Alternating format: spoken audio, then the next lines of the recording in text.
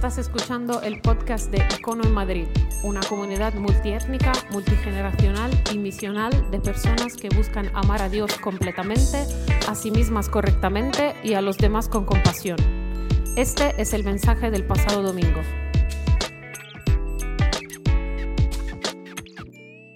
Hoy empezamos una conversación que se llama Entre nosotros y ellos. Y antes de decir nada más, simplemente tengo que confesar, es una conversación que hay dos cosas acerca de esta conversación entre nosotros y ellos. Es una conversación sobre religiones, básicamente. Y vamos a pasar 5 semanas hablando de religiones, de distintas religiones. Pero tengo que decirte que es una conversación que llevo meses preparando. Está meses en mi cabeza, meses en mi corazón, meses investigando.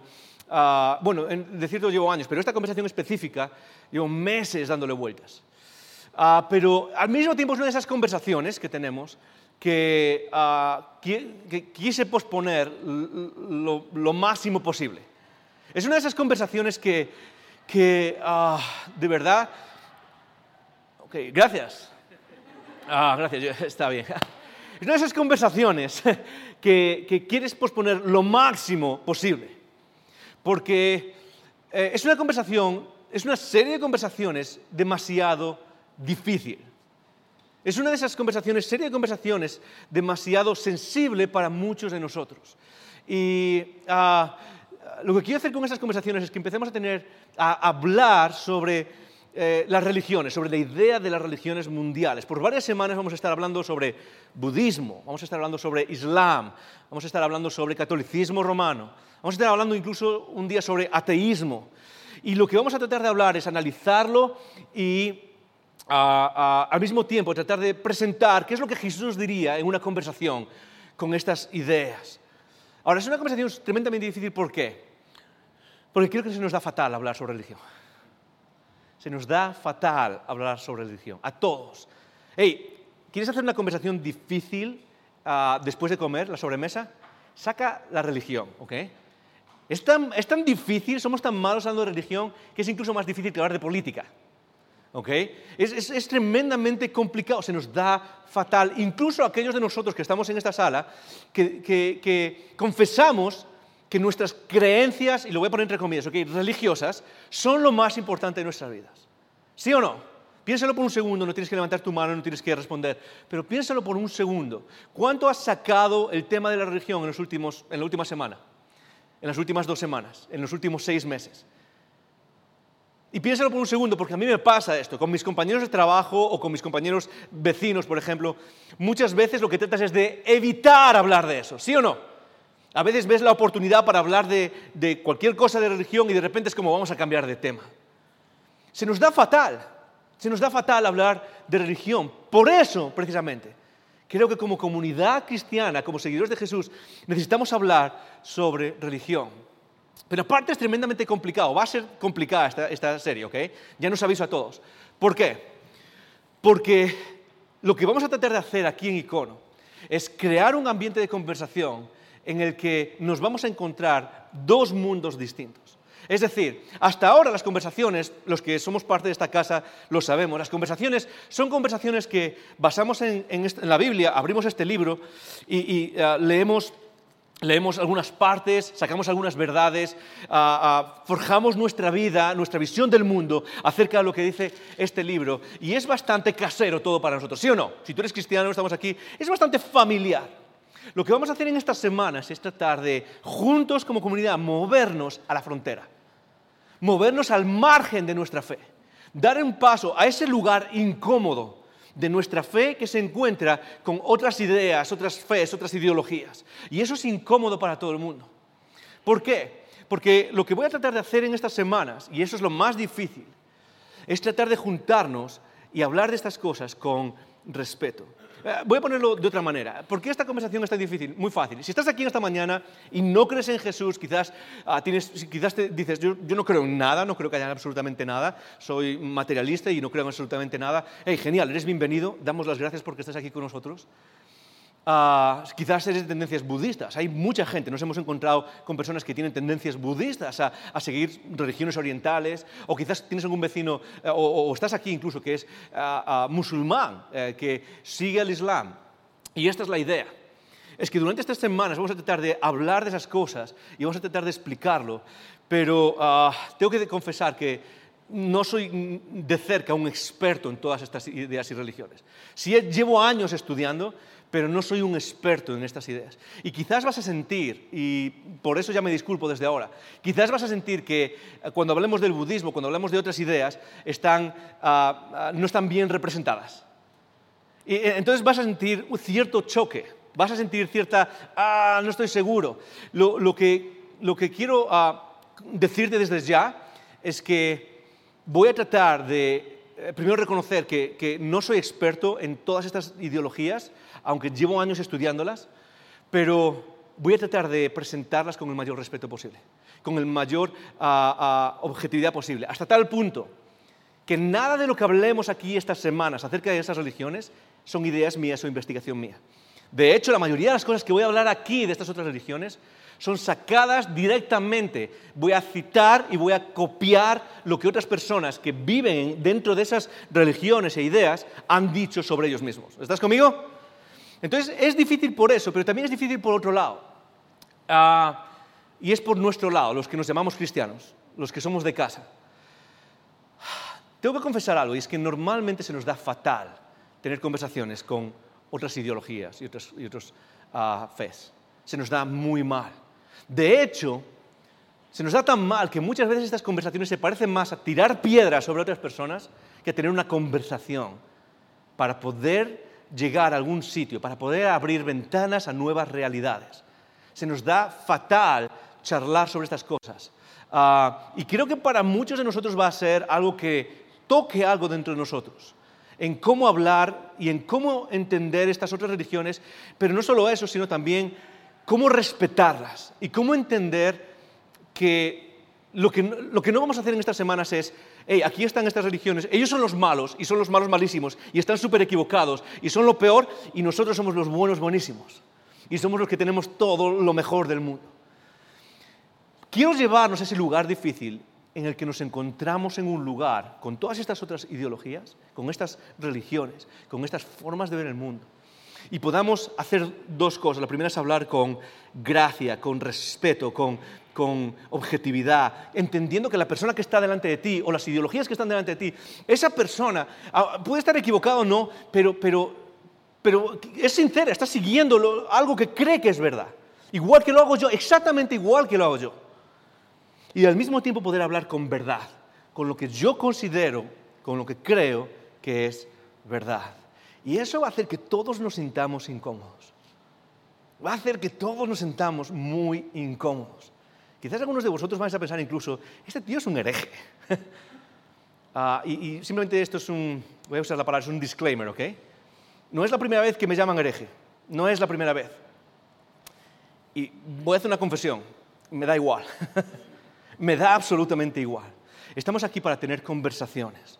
¿Y cómo va a ser una comunidad que es capaz de adentrarse en los lugares difíciles de nuestra fe, en este mundo pluralista, en este mundo diverso y global, en este mundo donde te encuentras constantemente con otras formas y cosmovisiones y formas de ver el mundo? Y podemos llegar a esos lugares y haber crecido lo suficiente espiritualmente y tener las convicciones suficientemente claras como para ¿qué? Como para poder estar tranquilos en esos lugares.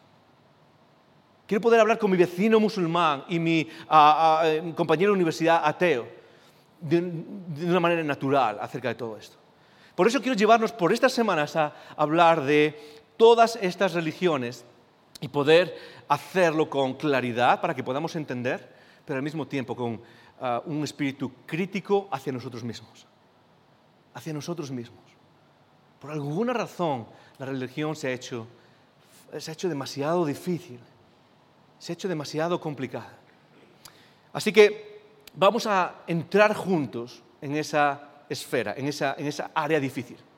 Y lo que quiero es retarte.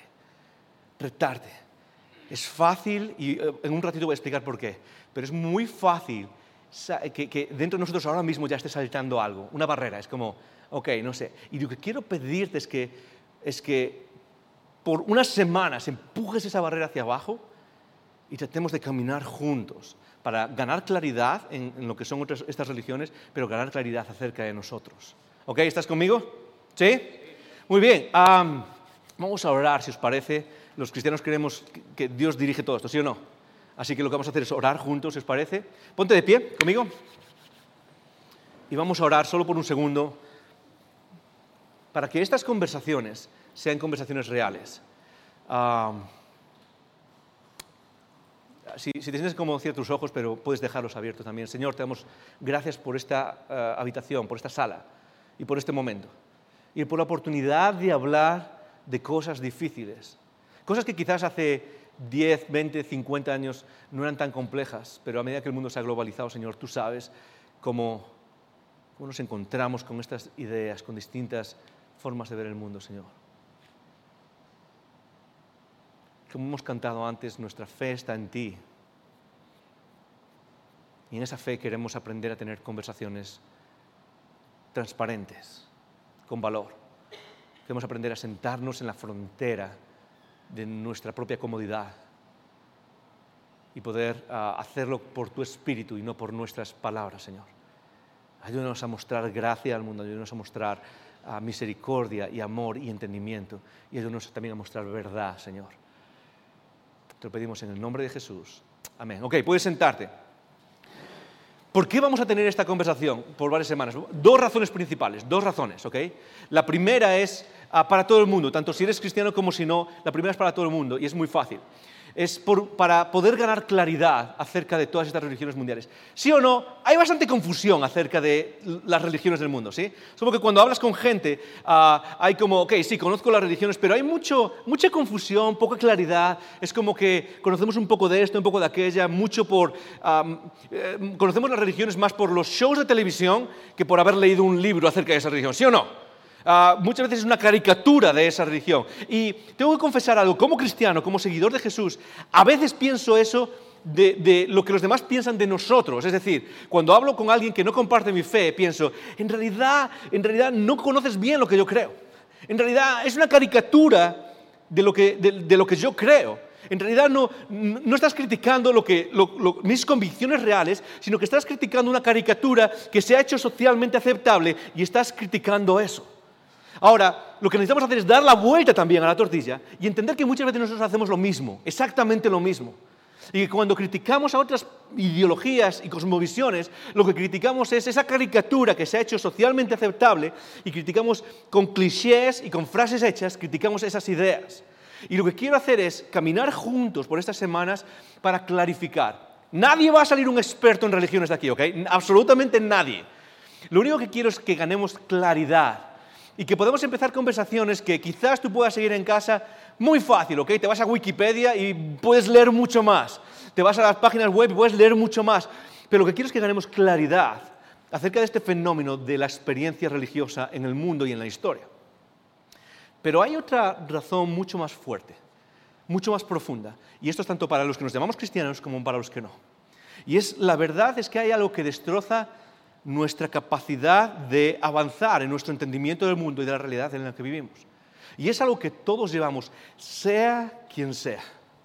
Es algo que tú llevas si tienes fe, si tienes las convicciones claras, y es algo que llevas si no las tienes. Es algo que llevas si perteneces al budismo, o te consideras musulmán, o si te consideras ateo o atea, o si eres cristiano, da igual quién seas. Hay una disposición psicológica que destroza nuestro avance para conocer la realidad en la que vivimos e integrarnos en ella. Y es una expresión muy, muy corta, y quizás la has escuchado, pero muchas veces no nos damos cuenta de cómo nos afecta. Y es esto. Todos vivimos, los estudios nos demuestran que todos vivimos bajo algo que se llama el sesgo de confirmación. Sesgo de confirmación. ¿Alguna vez has escuchado de eso? Sesgo de confirmación. ¿Qué quiere decir eso? Que todos los seres humanos, de manera psicológica, llevamos una tendencia a filtrar la información que nos llega, de tal manera que nuestra atención naturalmente se va a aquello que confirma lo que ya creemos. No sé si te ha pasado alguna vez, ¿ok? Pero es como que da igual lo que creas, da igual lo que lleves encima. Hay una tendencia psicológica que se llama sesgo de confirmación, que lo que hace es que diga, ya lo sabía, es cierto, ¿ves? Esto está de acuerdo conmigo, ¿ves? Eso confirma lo que yo digo. Mira, este estudio, ¿ves? Eso confirma lo que yo digo. Y lo que hace es llevarnos a simplemente verificar y enraizar aún más lo que yo ya creía. Ahora, ¿es ese sesgo bueno o es malo? Ninguno de los dos. Es parte de nuestra naturaleza. ¿Qué es lo que pasa? Muy fácil, que muchas veces lo que hace es que nos impide empujarnos más allá de lo que ya tenemos dentro, de las creencias que ya tenemos dentro. Y lo que hace es que no seamos autocríticos con nosotros mismos. No sé si lo has notado alguna vez, los que seguís la página de Facebook de Icono, lo habéis notado seguramente, pero habéis notado que últimamente están saliendo algunas ideas, algunas frases que son críticas con el cristianismo. Y es a propósito, ¿por qué? Porque es una forma de luchar contra nuestro propio sesgo de confirmación. Es una forma de despertar algo dentro de nosotros y aprender a ver aquellas cosas que de alguna manera retan nuestras propias convicciones. Hey, si estamos aquí y somos cristianos, una de las cosas más espirituales que podemos hacer es aprender a luchar contra ese sesgo de confirmación. Es aprender a entrar o pasar a la frontera de nuestra fe y sin miedo leer cosas, recibir cosas y escuchar cosas que retan nuestra propia fe. Yo no sé si te pasa alguna vez, pero a mí me ha pasado por mucho tiempo. Por mucho tiempo me daba, voy a ponerlo de una manera, me daba casi miedo leer cosas que sabía que criticaban o cuestionaban mi fe. Por mucho tiempo. Es como que tenemos una predisposición dentro que nos hace necesitar enraizar lo que ya creemos. Y lo que quiero hacer con esta serie también es que juntos, tanto los que creemos como los que no, tanto los que somos cristianos como los que no, podemos llegar a ese lugar donde vencemos o luchamos contra ese sesgo de confirmación y podamos entrar en algo que nos hace crecer a todos en este viaje que llamamos vida. Porque si vamos a ser sinceros, todos nosotros tenemos convicciones, pero si vamos a ser aún más sinceros, estoy seguro que si lo piensas bien, al final vas a reconocer que aquí el que más y el que menos, pocos tenemos idea de qué va esto que llamamos vida. Y al final lo que hacemos es tratar de descubrir de alguna manera qué es lo que está pasando aquí. Y nosotros los que nos llamamos cristianos hemos creído que este Jesús tiene la respuesta. Y tenemos esa convicción firme, tenemos esa convicción enraizada. Pero también tenemos esa convicción no para sentirnos superiores, sino para poder llegar a ese lugar fronterizo de nuestra fe. Y hablar con otras personas con humildad y respeto. ¿Estás conmigo? ¿Sí? Ok. ¿Por qué es tan difícil hablar de religiones? ¿Por qué se hace tan difícil? Bueno, muy fácil. Es difícil hablar de religiones. Ok, un segundo, voy a parar aquí. Si tienes preguntas, puedes enviarlas a esta dirección. Y lo que vamos a hacer al final, lo que voy a hacer al final es tratar de responder preguntas que surjan, ¿ok? Y lo vamos a hacer todas las semanas. Las semanas vamos a hacer esto. Vamos a tratar de responder esas preguntas. Si surgen algunas dudas, si voy demasiado rápido y hay demasiada información, a lo mejor es como, hey, podemos hablar un poco más de esto. Y puedes enviarlas aquí y como siempre, puedes hacerlo con tu nombre o puedes hacerlo de manera anónimo. Simplemente pones anónimo en el correo, arriba de todo, y puedes hacerlo de manera anónima, ¿ok? Seguimos. ¿Por qué es tan difícil? Muy fácil. Es porque en el mundo hay muchísimas religiones. Aquí estamos nosotros, en este círculo representa nuestra fe, nuestras convicciones, pero hay muchísimas religiones, hay muchísimas ideas y formas de ver el mundo, ¿sí o no? Conocemos las religiones orientales. Levanta tu mano. ¿Cuántos han escuchado hablar de budismo? Budismo, ok, todos hemos escuchado hablar de budismo. Ok, muy bien. ¿Cuántos hinduismo, ok. Muy bien. ¿Cuántos habéis escuchado hablar de sikhismo? Ok, muchos menos, ¿verdad?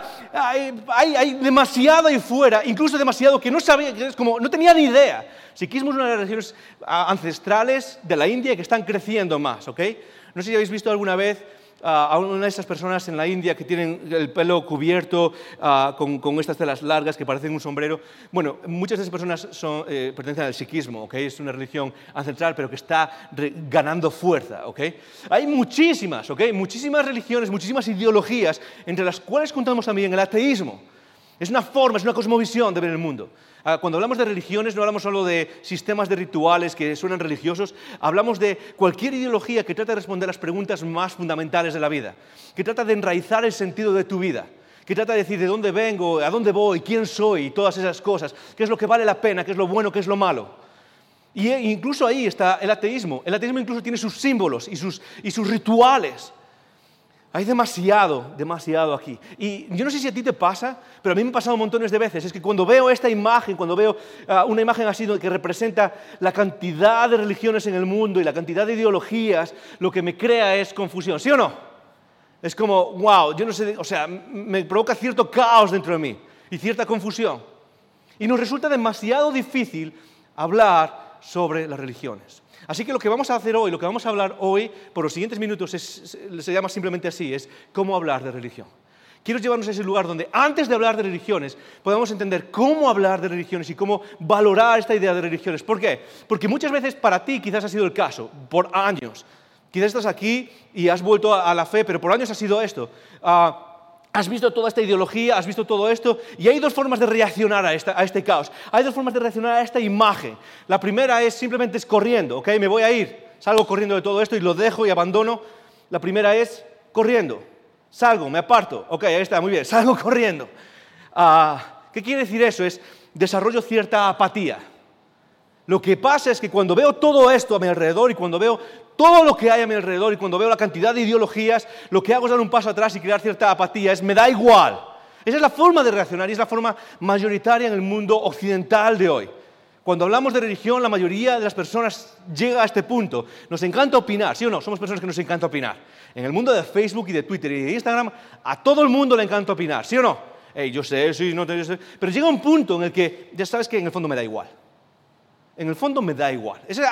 Cuando empezamos a entrar en el mundo de las religiones, en el mundo de las ideologías, muchas veces en el fondo me da igual. De hecho, gran parte de los sociólogos y psicólogos en el mundo moderno lo que están viendo es que las generaciones modernas se caracterizan por una cosa, es por la apatía. Me da igual. Y es normal, yo tengo que reconocer que es normal. ¿Por qué? Porque cuando empiezas a hablar de ciertas cosas y este vecino profesa esto y aquel vecino profesa lo otro y este es budista y aquel es musulmán y la persona que me hace la pedicura profesa otra cosa, al final lo que crea es cierta confusión y lo que te dan ganas es de crear cierta apatía. Y eso es lo que hace responder contra una idea de la religión donde al final la religión tiene algo malo. Es como que mejor pasar de todo esto. Mejor pasar. Hay algunas frases, no sé si las habéis escuchado. Vamos a repasar algunas frases que quizás reflejan, y las has escuchado alguna vez, que reflejan esta apatía. Todas las religiones son iguales. ¿Alguna vez has escuchado esta idea? Sí, la mayoría de nosotros lo hemos escuchado. Todas las religiones son iguales. Y es una respuesta, ya me da igual todo esto. Sí, al final son todas iguales. Todas creen lo mismo, ¿sí o no? Todas creen lo mismo. De hecho, el famoso psicólogo William James, uno de los primeros psicólogos, hizo un estudio sobre la religión y él dice, todas las religiones tienen tres cosas en común.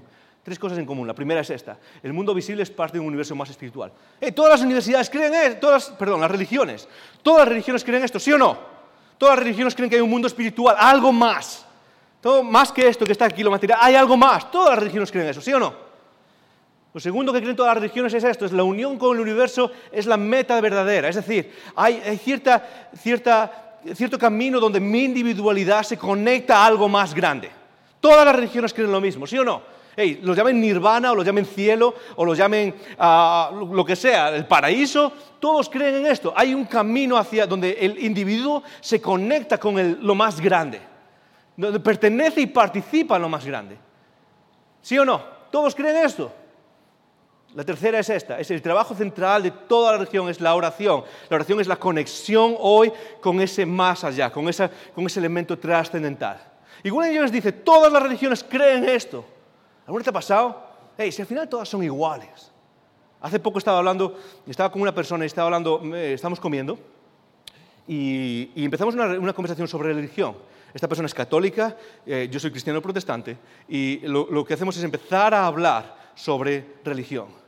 Y empezamos a hablar sobre cuáles son las diferencias, por qué no creéis, por qué creéis, qué es lo que creéis, por qué no creéis en esto, por qué creéis en aquello. Y esto es lo interesante, es que al final, el final de la discusión es, bueno, ¿sabes qué? Al final es lo mismo lo que tú y yo creemos, ¿sí o no? ¿No te ha pasado alguna vez que te encuentres con si creemos lo mismo? Esto casi se puede resumir en una cosa.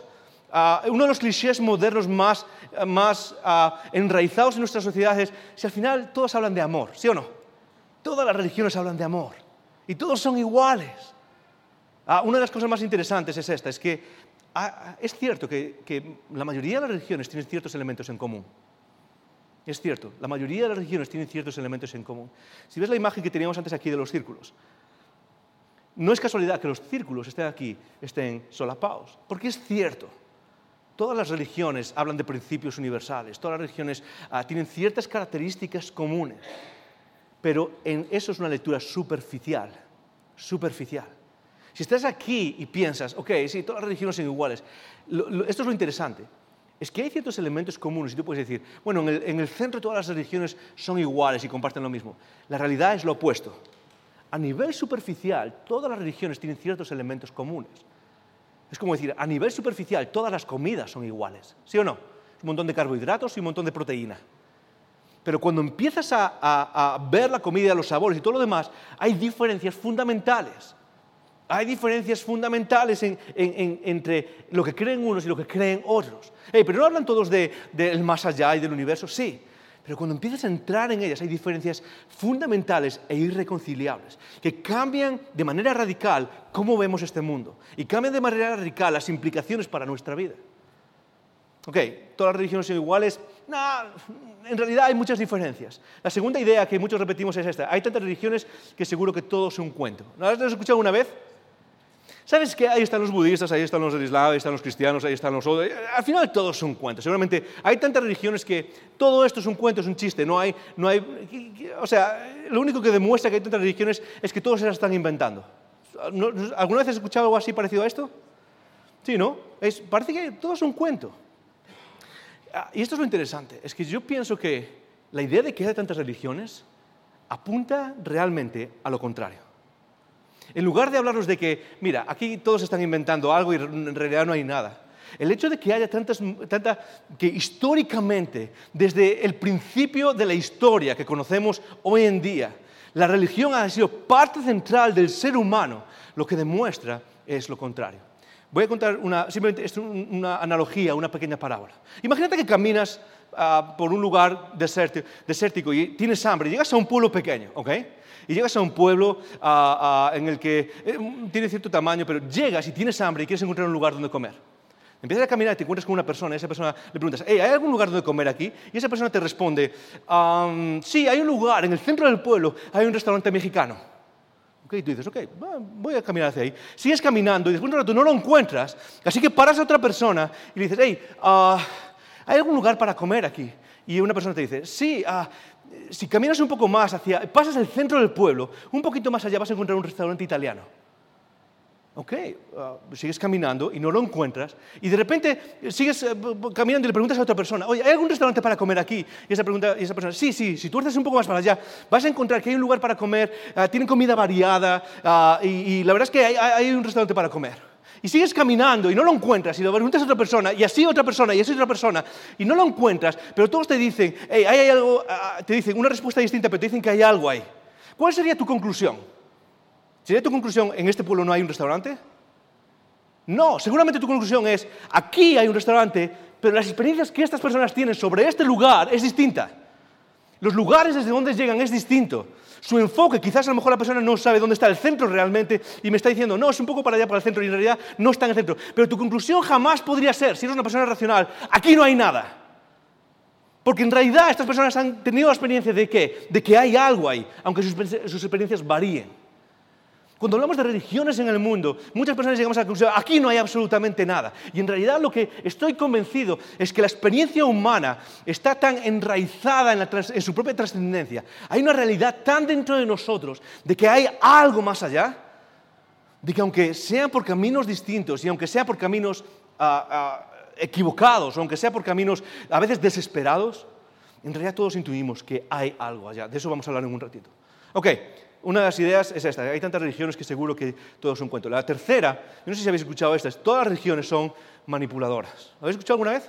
Eso es lo que crea la apatía. Una persona ve todas las religiones, ve los círculos que teníamos antes aquí, ve toda esa confusión y dice, ¿sabes qué?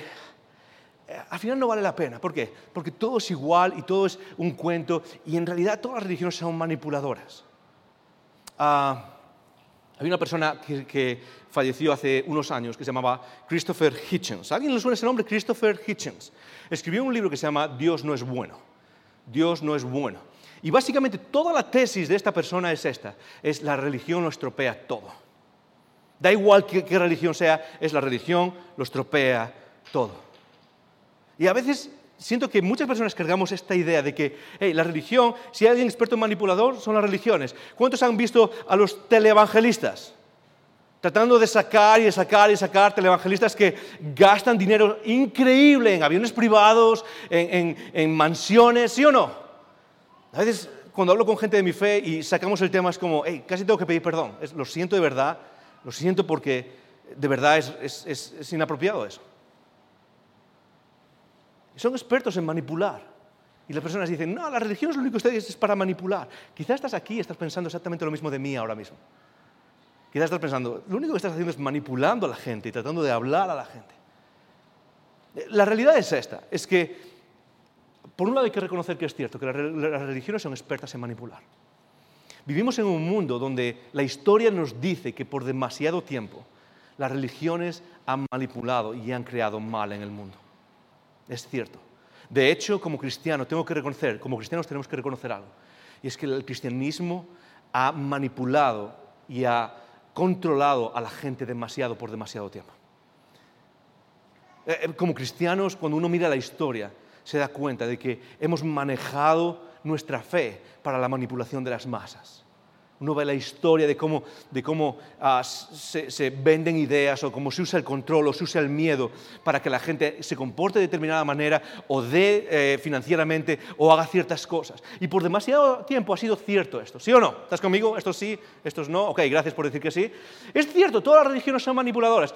Pero cuando hablo con alguien y sacamos esta idea de yo no quiero nada que ver con la religión porque todas las religiones son manipuladoras, hay algo que me gusta sacar y es esto. Es que no creo que solo que todas las religiones sean manipuladoras, es que el ser humano es manipulador por naturaleza. La realidad es que da igual en el ámbito que sea. Es cierto, en la religión, el ser humano ha sido manipulador, pero lo ha sido en todas las áreas más. En los negocios hay gente manipuladora, en la política hay gente manipuladora, entre tus vecinos hay gente manipuladora. El ser humano, en su caída, en su pecado y en su rotura, lo que trata de hacer es manipular a otras personas, tratar de controlar a otras personas. Y es cierto, entre todos ellos también está la religión, pero no es un problema de las religiones. Y si estás aquí y tu respuesta a las religiones ha sido normalmente la apatía, yo me voy, paso de todo esto, porque piensas que las religiones son manipuladoras, quizás es el momento de pensar que esto es un problema humano, no de la religión. Y que una ideología religiosa puede como abrirnos a la verdad acerca de este mundo, a pesar de que ciertas personas sean manipuladoras o controladoras. Esa es la idea. Pero hay una idea más que me llama la atención. Hay una frase que he escuchado montones de veces que me hace pensar acerca de cómo las religiones son parte de nuestra existencia en este mundo. Es que la mayoría de las personas repetimos esta frase una y otra vez. Da igual quién sea. Sobre todo muchas veces personas que consideramos ateos o personas que consideramos que no creen en nada o que están convencidos de que no hay nada. Al final, cuando tienes una conversación sincera, cuando tienes una conversación directa, esta es la conclusión a la que se suele llegar, o esta es la idea que se suele repetir constantemente. Tú la has repetido, quizás estás aquí y la has repetido alguna vez. Es una idea que refleja algo acerca del ser humano que no podemos ignorar. Si estás aquí y no te gusta la idea de religión, no puedes ignorar esto. Y es esta idea. Tú y yo hemos escuchado esta frase, creo que hay algo. ¿Sí o no? Un montón de veces hablas con alguien que tiene una reacción apática a las religiones, pero en el fondo termina diciendo, sí, yo creo que hay algo ahí. Creo que hay algo. Ahora, la experiencia religiosa es evidencia de que el ser humano sabe que hay algo. El mundo religioso que vemos en nuestro alrededor es una experiencia de que sabemos que hay algo ahí. Y nos motiva a entender, ok, aquí está pasando algo que no podemos ignorar. Todo esto que estoy diciendo tiene una idea, y es simplemente esta. Quizás por demasiado tiempo para ti la idea de las religiones ha sido algo que te crea apatía y que te crea y dices, yo no quiero tener que ver con esto. Pero sabemos que la experiencia del ser humano, la experiencia general del ser humano, nos indica de que hay algo. Y tú, si estás aquí, sabes perfectamente que hay algo más. Los que estudian lo llaman una experiencia de trascendencia. Tú sabes que hay algo más del aquí y ahora. Y a veces queremos apagar esa idea o queremos explicar qué es ese algo y queremos decir, no, ese algo es y lo explicamos. Por ejemplo, Freud. el famoso psicoanalista Freud, él trató de explicar qué es este algo. ¿Sabes cómo lo explicó él? Él decía, no, ese algo que todos sentimos, que todas las religiones explican, él lo llamó neurosis infantil humana. Es una neurosis infantil. Eso es un problema de niños que acarreamos como seres humanos adultos.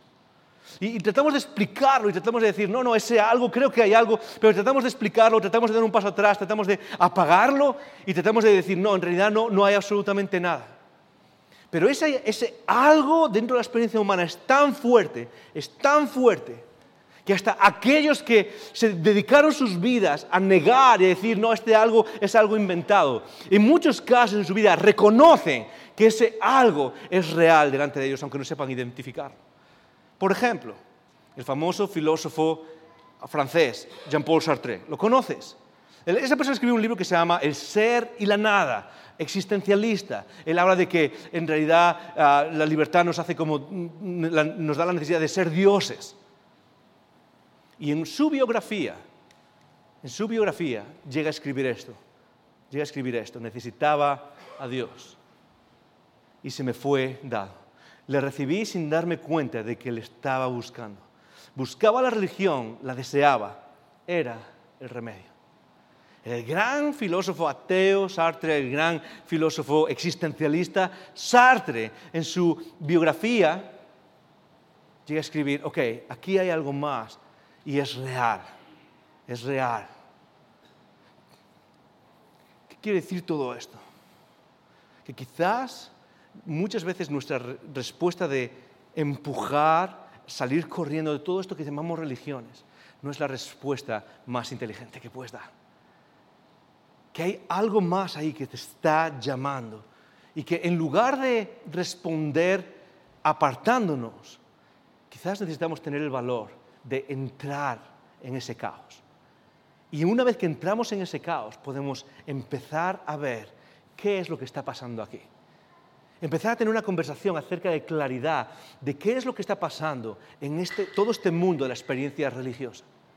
Ahora, ¿cómo nos acercamos a esta experiencia? Muchas personas tenemos respuestas distintas. Si no te apartas, tenemos respuestas y llegamos a integrarnos en una experiencia religiosa por motivos distintos. Hay 3 motivos principales, pero solo uno de ellos es realmente válido. ¿Por qué debería acercarme a esto? ¿Por qué debería entrar en la experiencia religiosa? Muy fácil.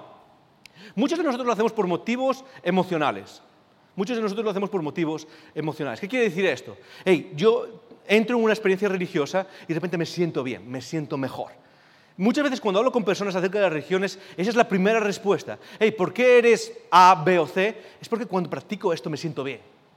Es porque me sienta bien, es porque mi vida está mejor, es porque tengo más paz interna. Muchas de las respuestas por las que abrazamos ciertas ideologías y por las que luchamos esa apatía tienen que ver con cuestiones emocionales.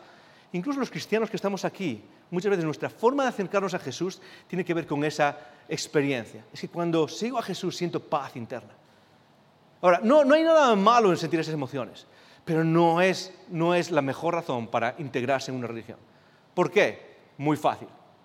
Porque todos hemos tenido experiencias de que hay cosas que nos hacen sentir bien que pueden matarnos. Las emociones en realidad pueden engañarnos para llevarnos a un lugar donde al final nos destroza. La primera es las emociones. La segunda es el utilitarismo. ¿Qué quiere decir eso? Muy fácil.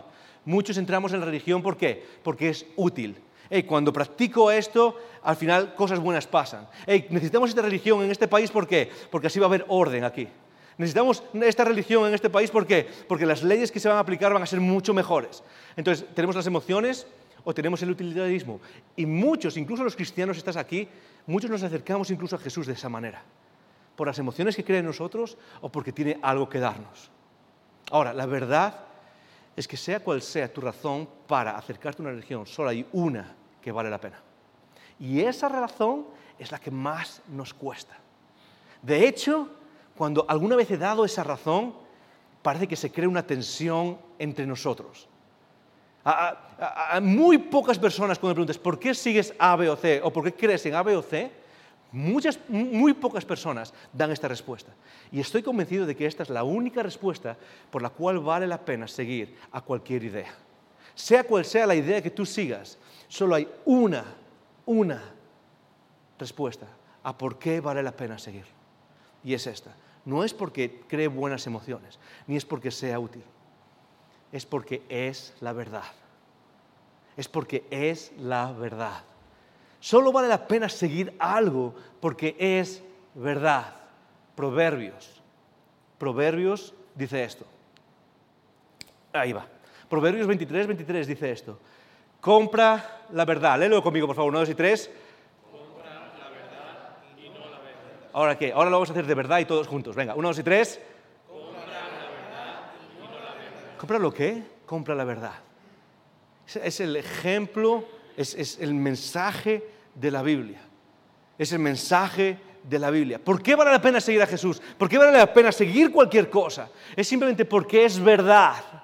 Y es tan importante la idea de que sea verdad, que la Biblia nos llega a decir, hey, cómprala, vende todo lo que tienes y usa todo lo que tienes para lograr adquirir la verdad. Y no es paradójico porque muchas veces hacemos lo contrario, ¿sí o no? Usamos la verdad para comprar otras cosas, ¿sí o no? En nuestras vidas lo hacemos. Y en Proverbios, el hombre que nos habla de sabiduría nos llega a decir, hey, en lugar de perseguir todas estas cosas porque te crean buenas emociones o porque vale la pena, hey, ¿por qué no te preguntes un poco qué es verdad en este mundo? ¿Qué es verdad? ¿Sabes por qué es tan importante la verdad? Porque Jesús dijo, hey, cuando estaba con Pilato, le dijo, Pilato, he venido a este mundo, ¿para qué? Para testificar de la verdad. Y de repente hay un silencio entre Pilato y Jesús. Y Pilato pregunta, ¿qué es la verdad? Pilato le pregunta, ¿qué es la verdad? ¿Por qué era tan importante la verdad? Hey, Joel, ¿por qué no es tan importante las emociones que nos crea o que sea una religión útil para la sociedad? Hey, ¿por qué hay que preocuparse por qué es la verdad? Muy fácil, ¿sabes por qué? La verdad es simplemente aquello que conecta tus juicios mentales con la realidad.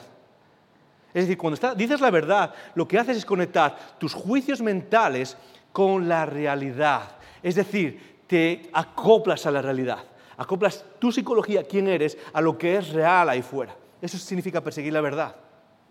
Y lo que pasa es que cuando perseguimos la verdad, voy a decir algo que va a sonar raro, ¿ok? Te va a sonar muy raro, pero cuando persigues la verdad, te haces más real. Cuando persigues la verdad, te haces más real.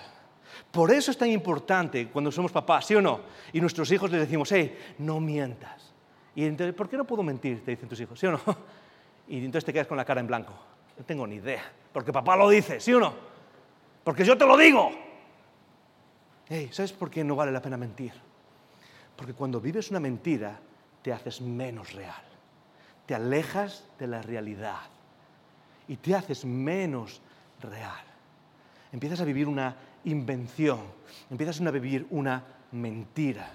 Por eso, en la Biblia, los cristianos, cuando leemos la Biblia, nos damos cuenta que la mayor característica del diablo, de las fuerzas del mal, ¿cuál es? El diablo es el padre de mentira. ¿Por qué es tan importante? No es porque le hagas daño al otro, por supuesto que no quieres hacer daño. Hey, no mientas porque le vas a hacer daño a tu amigo o cuando se entere. No tiene nada que ver con eso, no es la utilidad que le des. Hey, no cuentes mentiras porque algún día te vas a sentir mal. No es las emociones, es porque la verdad es importante. Porque cuando persigues la verdad, te haces más real. Te acercas a la realidad.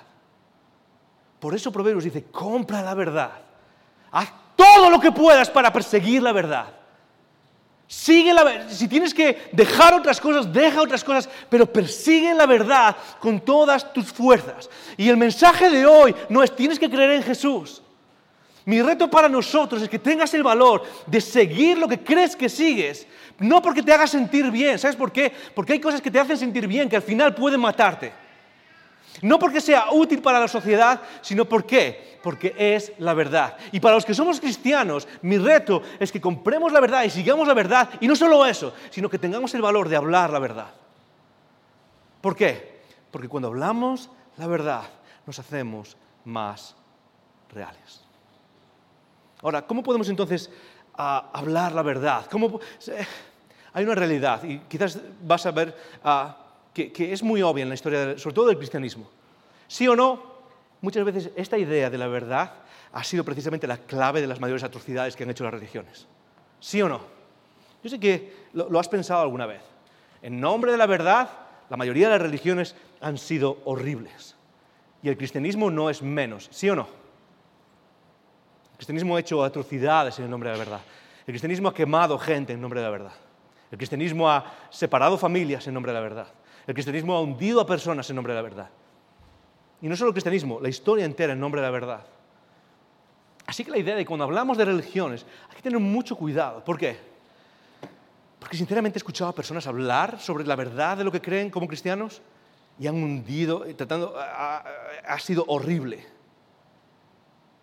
Y yo creo que si somos cristianos hay una verdad que está paralela a esta idea de perseguir la verdad. ¿Cuál es? Y es: amarás a tu prójimo como a ti mismo. Uno de los mayores ejemplos de cómo hablar de religión lo da Pablo mismo. Y no lo da de boca, sino que lo practica. Hechos 17, si tienes tu Biblia puedes buscarla. Hechos 17, versículo 16. Es uno de los mensajes más importantes que tenemos en el libro de Hechos. ¿Sabes por qué? Porque es uno de los pocos mensajes dirigidos a gente que no era parte de la religión convencional, no era judío. Pablo está aquí hablando a filósofos, a pensadores griegos. Es uno de los pocos mensajes que Pablo da hablando y que nos enseña qué significa venir a la frontera de nuestra fe y tratar de entender qué está pasando en este mundo de las ideologías. Y Pablo lo practica de una manera magistral y que es un ejemplo para ti y a mí sobre cómo hablar de religiones. Hechos 17, versículo 16, empieza diciendo esto. Mientras Pablo los esperaba en Atenas, esto es en Grecia. Atenas es uno de los centros del pensamiento en aquel momento.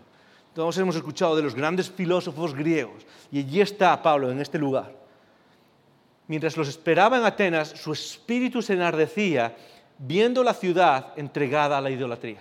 Okay, imagínate esto. Pablo el cristiano, Pablo el apóstol, Pablo el que sigue a Jesús, Pablo el que tiene convicciones claras, ha visto a Jesús, sabe cuál es el futuro que le espera, está convencido y está caminando por la ciudad y ve lo que la Biblia llama la idolatría, la gente entregada a la idolatría. En el mundo griego la clave era el politeísmo, había diferentes santuarios para diferentes dioses. Así que Pablo camina por Atenas y lo que ve es, aquí está el santuario para estos dioses, aquí está el santuario para estos dioses. Y lo que le pasa a él, le pasa lo mismo que muchas veces nos pasa a nosotros. Es que cuando tienes una convicción y ves a personas viviendo con una convicción distinta, ¿qué es lo que pasa? Se enardecía. La palabra literal detrás, la palabra original griega detrás de esta palabra enardecía es literalmente, tengo ganas de hacer algo, tengo ganas de hacer algo malo, ¿ok?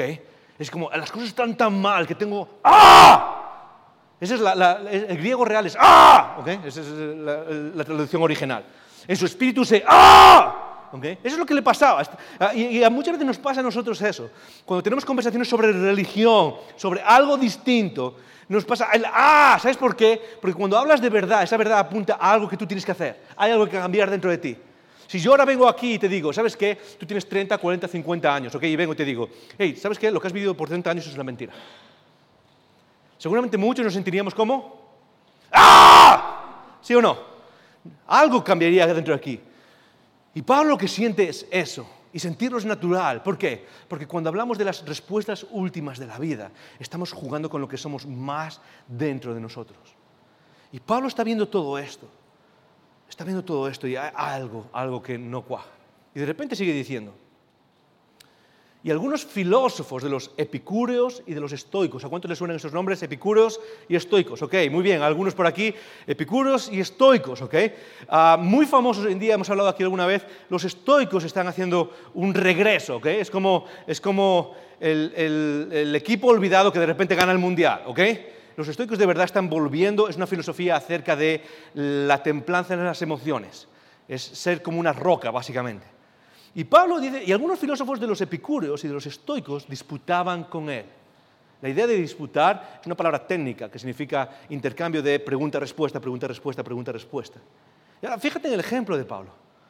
Pablo ve todo esto, ve todo el caos que hay acerca de las ideologías, el mercado de las ideas, los círculos que hemos visto antes en la pantalla, todo este mensaje de todo el mundo tratando de decir algo y la verdad es esta, la verdad es esta, la verdad es esta, la verdad es esta.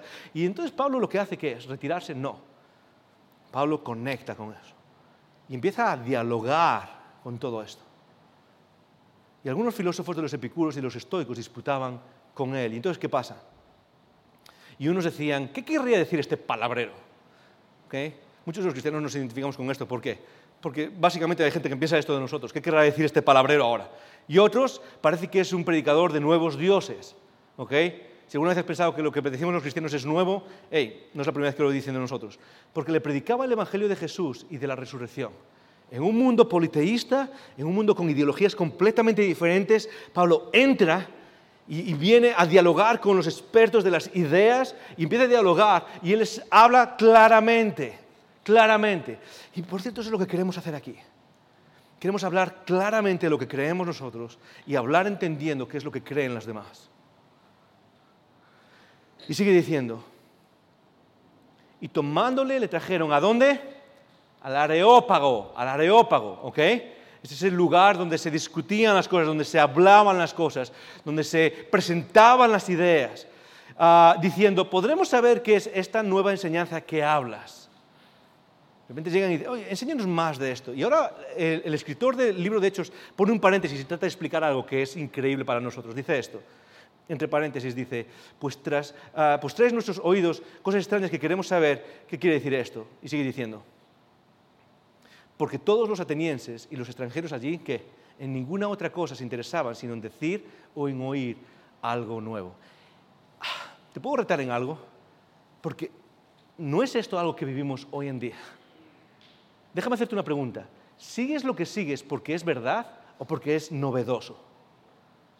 ¿Sigues lo que sigues porque es algo bueno, es verdad, lo sigo porque tengo la convicción? Porque parece que muchas veces en nuestro mundo es lo último, la moda, qué es lo que vuelve, qué es lo que llega, qué es lo nuevo. Ok, voy a seguir eso. A veces parecemos griegos en ese sentido. Y se los llevan al Areópago para que hable. Y esto es lo más interesante. Pablo le da la oportunidad de explicar qué es lo que va a decir. Y Pablo de repente les dice, ¿sabes qué, vosotros pecadores? Vosotros sois lo peor de este mundo. Vuestras ideas son herejías y sois pecadores y estáis estropeando la ciudad. Pablo es directo. No, es mentira, no es eso lo que dice. ¿Qué es lo que dice Pablo? Entonces Pablo, puesto en pie en medio del Areópago, ¿qué es lo que dice? Vosotros pecadores sois lo peor de este mundo. Varones atenienses, en todo observo que sois religiosos. ¿Qué es lo que hace Pablo? Lo primero es darles un cumplido. Observo que de verdad sois personas inclinadas a algo que es importante en la vida, que es el sentido de trascendencia. Observo que sois religiosos, que tenéis un sentido acerca de lo que trasciende, que sois personas que estáis buscando algo, y lo que hace Pablo es darle un cumplido. Lo segundo que hace es esto, porque pasando y mirando vuestros santuarios, hallé también un altar en el cual esta inscripción, al Dios no conocido. Al Dios no conocido. En medio de los griegos, de hecho, no había solo una inscripción. Hoy en día, por la arqueología, sabemos que había diferentes altares en diferentes zonas de Atenas y de Grecia al Dios no conocido. Y había altares, ¿por qué? Porque no era algo que se sacrificase, no era un santuario donde podías hacer rituales, simplemente era más como un recordatorio. Quizás se nos escapa algo al Dios que no conocemos. Quizás se nos está escapando algo, vamos a levantar un recordatorio de que puede haber un Dios que no conocemos. Y Pablo termina diciendo esto. Al que vosotros adoráis sin conocerle, es a quien yo os anuncio. Lo segundo que hace Pablo es conectar con ellos. Y hace algo que a muchos de nosotros nos suena a herejía, pero es simplemente recordar esto. Pablo lo que hace, antes de decir una palabra de lo que él cree, es reconocer que Dios ya estaba trabajando en medio de ellos de alguna manera. Que Dios ya estaba ahí haciendo algo. Que Dios ya estaba moviéndose. Y algo que me llama la impresión de Pablo es que él lo tenía tan fácil para llegar y decir, aquí está la verdad. Tenéis que escucharme todos, porque vosotros sois unos herejes y sois lo peor del mundo. Y Pablo lo que hace es ir al lugar donde ellos se reúnen, entrar en ese lugar con convicción y reconocer, antes de nada, Dios ya estaba aquí actuando. ¿Qué es lo que Dios estaba haciendo aquí antes de que yo llegase? ¿Cómo está Dios tratando de hablarle a este ser humano? Muchas veces nuestras conversaciones religiosas, ¿cómo son? Sacamos la bolsa de piedras y ahí prepárate porque te voy a decir las verdades que tú necesitas escuchar. Necesitamos hablar la verdad, desde luego. Pero ¿qué tal si antes de entrar en ese lugar pasamos por la puerta que nos recuerda cómo está Dios trabajando aquí, en medio de todo esto, con lo cual yo no estoy de acuerdo? Y lo que quiero llevarnos es que seamos una comunidad que es capaz de tener conversaciones como las que tiene Pablo en este momento, en un lugar que puede ser lo más hostil que podía haberse encontrado.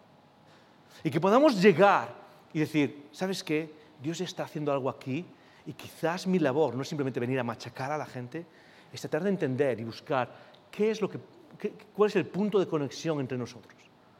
Y poder entender que el ser humano está desesperado por encontrar ese rastro de trascendencia que todos llevamos en nuestro corazón.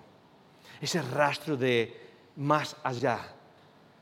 Y no lo vamos a encontrar si lo único que hacemos es lanzarnos piedras y no aprendemos a llegar a ese lugar donde encontramos un terreno común y podemos estar cómodos en la frontera de nuestras convicciones. Lo que vamos a hacer en las próximas semanas es hablar sobre religiones.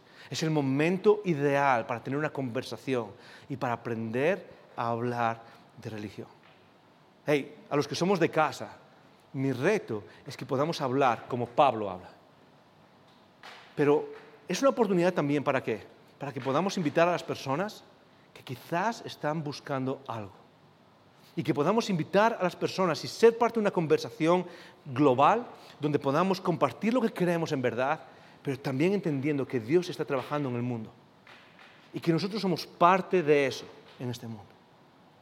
Que no somos nosotros y ellos. Así que termino con esto. La clave de esta serie, ¿sabes cuál es? No es nosotros y ellos, es entre. La clave de esta serie no es simplemente decir que hay un nosotros y un ellos. Y nosotros somos los buenos buenísimos y ellos son los malos malísimos. La clave está en entender que hay un entre y que podemos tener esas conversaciones que a todos nos ayudan a entender qué significa estar en esta vida. ¿Estás conmigo? Terminamos orando. Gracias por escuchar estos recursos. Esperamos que te haya retado y motivado a vivir arriba, adentro y afuera. Recuerda que para conversar sobre estas ideas puedes participar en un icono grupo.